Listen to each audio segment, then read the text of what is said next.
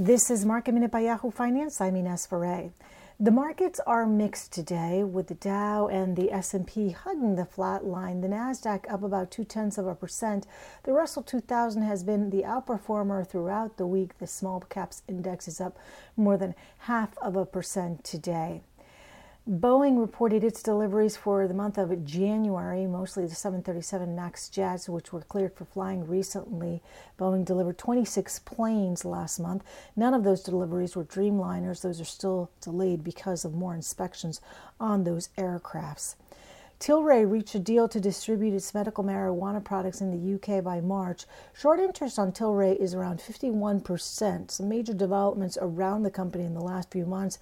It plans to merge with Aphria, and also speculation about the decriminalization of marijuana has sent the stock higher. And looking at heavily shorted stocks, GameStop, COS, AMC, all of those are lower, with GameStop today trading below $50 a share.